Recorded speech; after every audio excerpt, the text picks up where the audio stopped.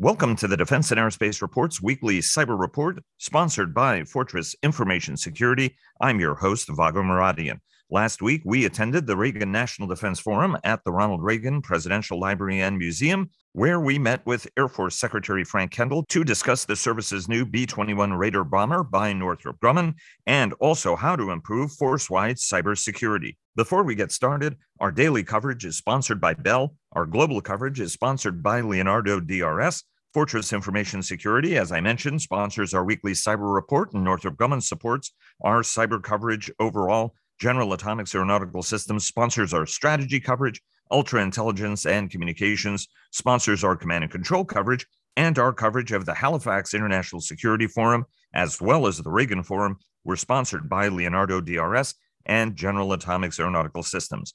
Here's our conversation with Secretary Kendall. Sir, it's always an honor and pleasure, and I want to start out by congratulating you on your bouncing baby bomber, the B-21 Raider that was unveiled over on Friday at Palmdale at Air Force Plant 42. Thanks, Vigo. It was a great day yesterday. My wife sent me a meme from the internet of a car salesman patting the top of the bomber and saying, "This baby can pack a lot of deterrence." Absolutely true. That's exactly what we're buying, and it's a great program. It's got a long way to go. Hasn't flown yet, and all programs have risk, but we're pretty happy with the progress so far. I remember when it was awarded in 2014, there was a protest period, and there is this sense that the program has moved pretty quickly, but our mutual friend Tony Capaccio of Bloomberg pointed out, he said, I don't want to channel my inner Larry David, but curb your enthusiasm. There's still another 78 years to go before the program comes out. I want to focus this conversation more on cyber and your thinking on cyber. Last year when we met at this conference, you talked about the imperative of making sure that not just new weapons, but that the cyber element, that cyber was critical to warfighting, and that there was going to be investment by the United States Air Force to improve cyber, and we would see that reflected in the budget. I know you can't talk about the budget because it hasn't come out yet. But really quickly, on the B-21, there's a sense that it has moved quickly, whereas others would say it's about where a program of this complexity would be. What are some of the things that we learned from F-35, which was a scarring experience for all people who were involved in it, and other programs that made this program maybe move a little bit more quickly, clearly, and rapidly, to the point where we do have 6 prototypes at this point, and it's a pretty good thing to do in about an 8-year period. Yeah, the program was structured by Bill LaPlante and I primarily when we did the Milestone B, started engineering, manufacturing, development. Basically, to be a reasonable level of risk with a reasonable expectation we could execute schedule and cost-wise. This is, I would put it more in the normal basket. The F-35 is very much an outlier among programs. Incredibly complicated design, 3 airplanes basically in one, all had to be designed simultaneously, all had to work. And a lot of complexity, a big leap ahead in terms of technology. The B-21 is an increase in technical capabilities too, but not in the scale that the F-35 was. So complexity is the thing that drives more than anything else. This is a complex airplane. We took the Secretary of Defense through the factory before we did the rollout, and he got a chance to see that. I have to give some credit to Northrop Grumman. They've executed reasonably well. The program office has done a good job. There's a lot of risk in any of these programs. We're doing something that's never been done before. We're extending the state of the art, and that has inherent risk. But we took some of that into account as we structured the program. We didn't take crazy risks. There were some very big risks taken on the F-35, and there was a price paid for that. So we wanted to avoid that. And so far, so good. The program has a ways to go. People can expect any development program to have problems. I doubt that the B-21 will end up being an exception. It hasn't been perfect on schedule execution, but it's done pretty well. And we're looking forward to getting it into the inventory as quickly as we can. How do you respond to the criticism, right? I mean, having tracked this program from its inception and advocated for it many years ago, that there was a concern that it is being a medium bomber, that it's too small, too slow, not enough range, right? 20,000-pound payload, 4 to 6,500, depending. I believe you said 6,500 at the ceremony. and very much B-2-like in its speed at a time when we need greater range, greater payload capability. How do you respond to those who say that, look, this artificial cost constraint that we put on the program yielded an airplane that might not be as suited to the future challenges we face than it should be? Yeah, I can respond, Vago, but I should point out that I have a recusal on the B-21 because I was consulting for Northrop when I was out of government. So I'm not making any decisions on the program, but I can give you some feedback on that. I was there when we went through the family of systems study in 2010 or so.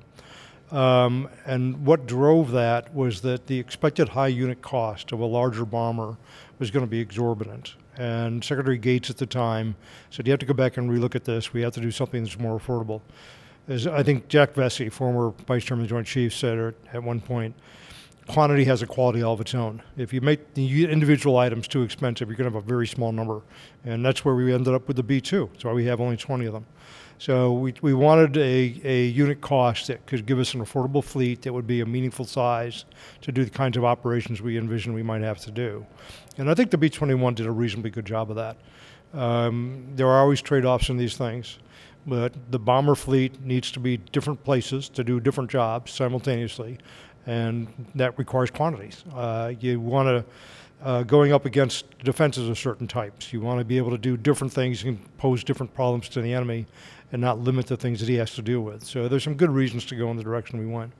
And I think it'll be a very powerful part of the force structure once we get it out in quantity into the force.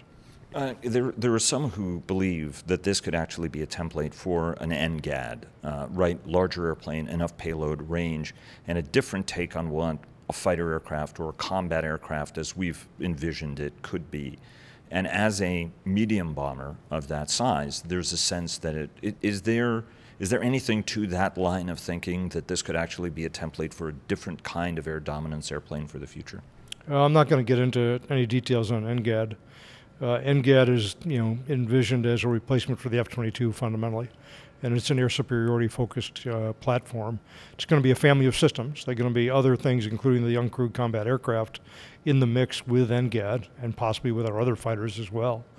So I, without getting too specific about this, again, quantity does matter, right? And for that mission, numbers matter. And so I don't see us going in the kind of direction you just described, quite frankly. Let me take you to security and the cyber portion of our discussion. At the Reagan Forum here, it was a fascinating panel you were on. It was you, Senator Angus King, the co-chair of the Cyber Solarium Commission, one of the most extraordinary and successful efforts with Mike Gallagher. Big shout out to the Wisconsin Republican who's done a terrific job leading that debate as well, along with Senator King. General Nakasone was on your panel as well, the Cyber Command Commander and NSA, National Security Agency Chief, and of course from Booz Allen Hamilton as well. Talk to us a little bit about the cyber elements, not just of the B-21, but the approach that the Air Force had. Last year when you and I spoke, you said that we are going to be focusing more on cyber, both for existing and new systems, to harden them, to improve defenses. You adequately said that we're not going to discuss anything on the offensive side of that equation. Talk to us a little bit about the approach and some of the things that B-21 and other systems are getting, because foundationally it's easier to design it in than apply it at the end. Yeah, cybersecurity is my priority. The effectiveness of all of our warfighting capabilities, strategic or conventional, depend upon having adequate cybersecurity. And that's true for our things that are already in the inventory, that have been in the inventory for quite a long time in some cases, as well as the things we're building. I think we got much more serious about designing cybersecurity in within the last decade or so. So the things that are more recent, I think we've done a lot of design discipline, if you will, to ensure that cybersecurity is designed in. And before we get authority to operate, they're reviewed very carefully for that. It's part of the testing program. When you look back at some of our older systems, and you also look at some of the infrastructure systems that we depend upon, that I mentioned support functions like personnel and medical support and transportation and logistics and so on. We got to make sure those things are secure as well. And the fundamental mission of both the Air Force and the Space Force is to be able to fight if asked to do that. And you can't deter very effectively if you're highly vulnerable to cyber attacks, and you certainly can't fight very effectively. So that's first on my list. There are also opportunities on the cyber side to go after some of the other guys' capabilities, and I can't say, as you said, much about that. But we pay attention to that too. But my priority and my fundamental concern is about the cybersecurity of the things we would rely upon to do our military missions. When I mentioned future budgets and the reviews we did, some of them were focused on, in particular, the mobilization and go to war and how you support the force side. That had a very heavy cybersecurity emphasis on that. We have looked at what we call tech debt, which is the IT systems, the information technology systems that we've had in the field for some time that we rely on. We've got to go back and modernize some of those, so we've got to burn that debt down, if you will. And we've also got to ensure that the things we depend upon, many of which are connected to the commercial internet, essentially, are cyber secure as well. Let me pull on the thread of the administration's requirement, whether on software and hardware, to have bills of origin and materials. This is incredibly important, and it's astonishing to me that because we cover cyber closely, we talk a lot about it from a cyber community standpoint, but it's astonishing how many people in the rest of the defense community don't fully understand the implications of that. We're doing this specifically to find out whether or not there's compromising Russian or Chinese hardware and software embedded in our systems, because 5 layers down, there very well could be Chinese chips, for example, in a high-end weapon system. The revelation, however, will drive you to actually have to fix it. What's your expectation? What's the thinking? And what's the potential budget implication for the Air Force if you discover, God willing, you go through this process and you say, okay, it's relatively small, but there's a concern that it actually might not be small at all and may be very significant. How are you thinking through this as a leadership team and approaching this, because there is a concern this is a massive extant vulnerability that will be exploited by adversaries? Yeah, I wouldn't characterize it quite that way, but it is a risk that we have to manage. And it's not a new problem. When I was Undersecretary for Acquisition, Technology, and Logistics, we put in place the first round of requirements for industry to have cybersecurity it's in their systems, basically, that they use to support us. And for our primes to flow those requirements down to their subs.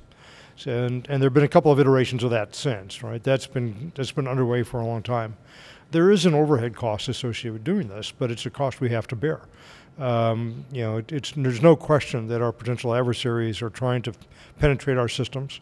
They're doing it for combinations of reasons: intellectual property theft, espionage, and potentially to put malware in that they could exercise in a crisis.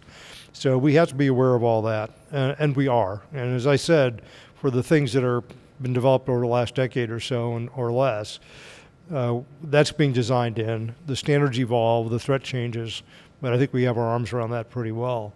We've also got to go back and do what we need to do to the things that we already have. And that's a risk management problem. We haven't got infinite resources, of course, so we have to figure out where the greatest risks are and where the payoffs are to address those. You pride yourself on always making metrics-based decisions and also being able to measure progress demonstrably. What are your measures of progress when it comes to cyber and cybersecurity? It's compliance with standards fundamentally, and assessing our programs, assessing our products, assessing our systems to ensure that they're, understand where they are on a scale of, fully compliant to something less than that. So we do that kind of a metric, a dashboard kind of a metric, if you will, to manage that. Industry, one of the things I don't think we've done well enough is to enforce our contracts effectively. It's the reason the previous administration tried to create a new system to help with that. I think the government has an obligation to enforce its contracts, and if it doesn't, you can't expect compliance. So that has to happen, and I think we need to get better at that. The one last question, and which is, what do you want What kind of help do you want from industry, right? I mean, almost everything in cyber is about a partnership. As Senator King today said, 85% of it exists in the commercial world, and that's where the vulnerability lies, and indeed made an excellent point that the future of warfare will look very different because of cyber as a consequence. What do you want to see from industry? What's the help you want, whether from small innovative guys or big guys to help? And what are the biggest problems you need solved fundamentally as the secretary? Yeah, this is a shared problem. And the companies I was involved with when I was out of government happened to be in parts of the business where they took cyber very seriously. And they were developing state-of-the-art capabilities. They had good cyber controls in place. They had access to information about the threats that the government needs. We need basically to work together on this problem. We need collaboration. We need identification of best practices. We need identification and knowledge of threats as soon as they materialize, wherever they materialize. So under the Defense Industrial Base program, some of that's been happening, but I think we need to up our game. And the more we do this together, the more secure we're all going to be together. And it's a goal we should all have. Let me ask just one quick follow-up, because you mentioned also the importance of people ultimately in the organization, right? I mean, without it, you don't really get anywhere. There are friends of mine, general officers in the Air Force and the other services, who said, look, we don't understand cyber the way we need to understand it as commanders. This is something, because of your industrial background, you understand more than the average bear. Where do you think the Air Force, what do you think the Air Force is getting right, and where do you think the Air Force is not getting it right and needs to do better, whether from a basic airman all the way up to a general officer level, or even a Frank Kendall level? If I had to answer the second question, I'd already be doing it, Vago. For the first question, we're focused very much on people and expertise. I've made conscious decisions to increase the number of people at senior grades that we're promoting who have a cyber or an IT background. We need people in the room who really do understand cyber and haven't just learned a few buzzwords about it. And the way you get that is by bringing people with that kind of expertise to the table. So we're increasing the number of general officers, for example. We're looking for qualified civilians. In general, we're trying to educate people and give everybody in a position where cyber is important to them, and that's almost everybody, a fairly basic understanding so they can have intelligent conversations about it.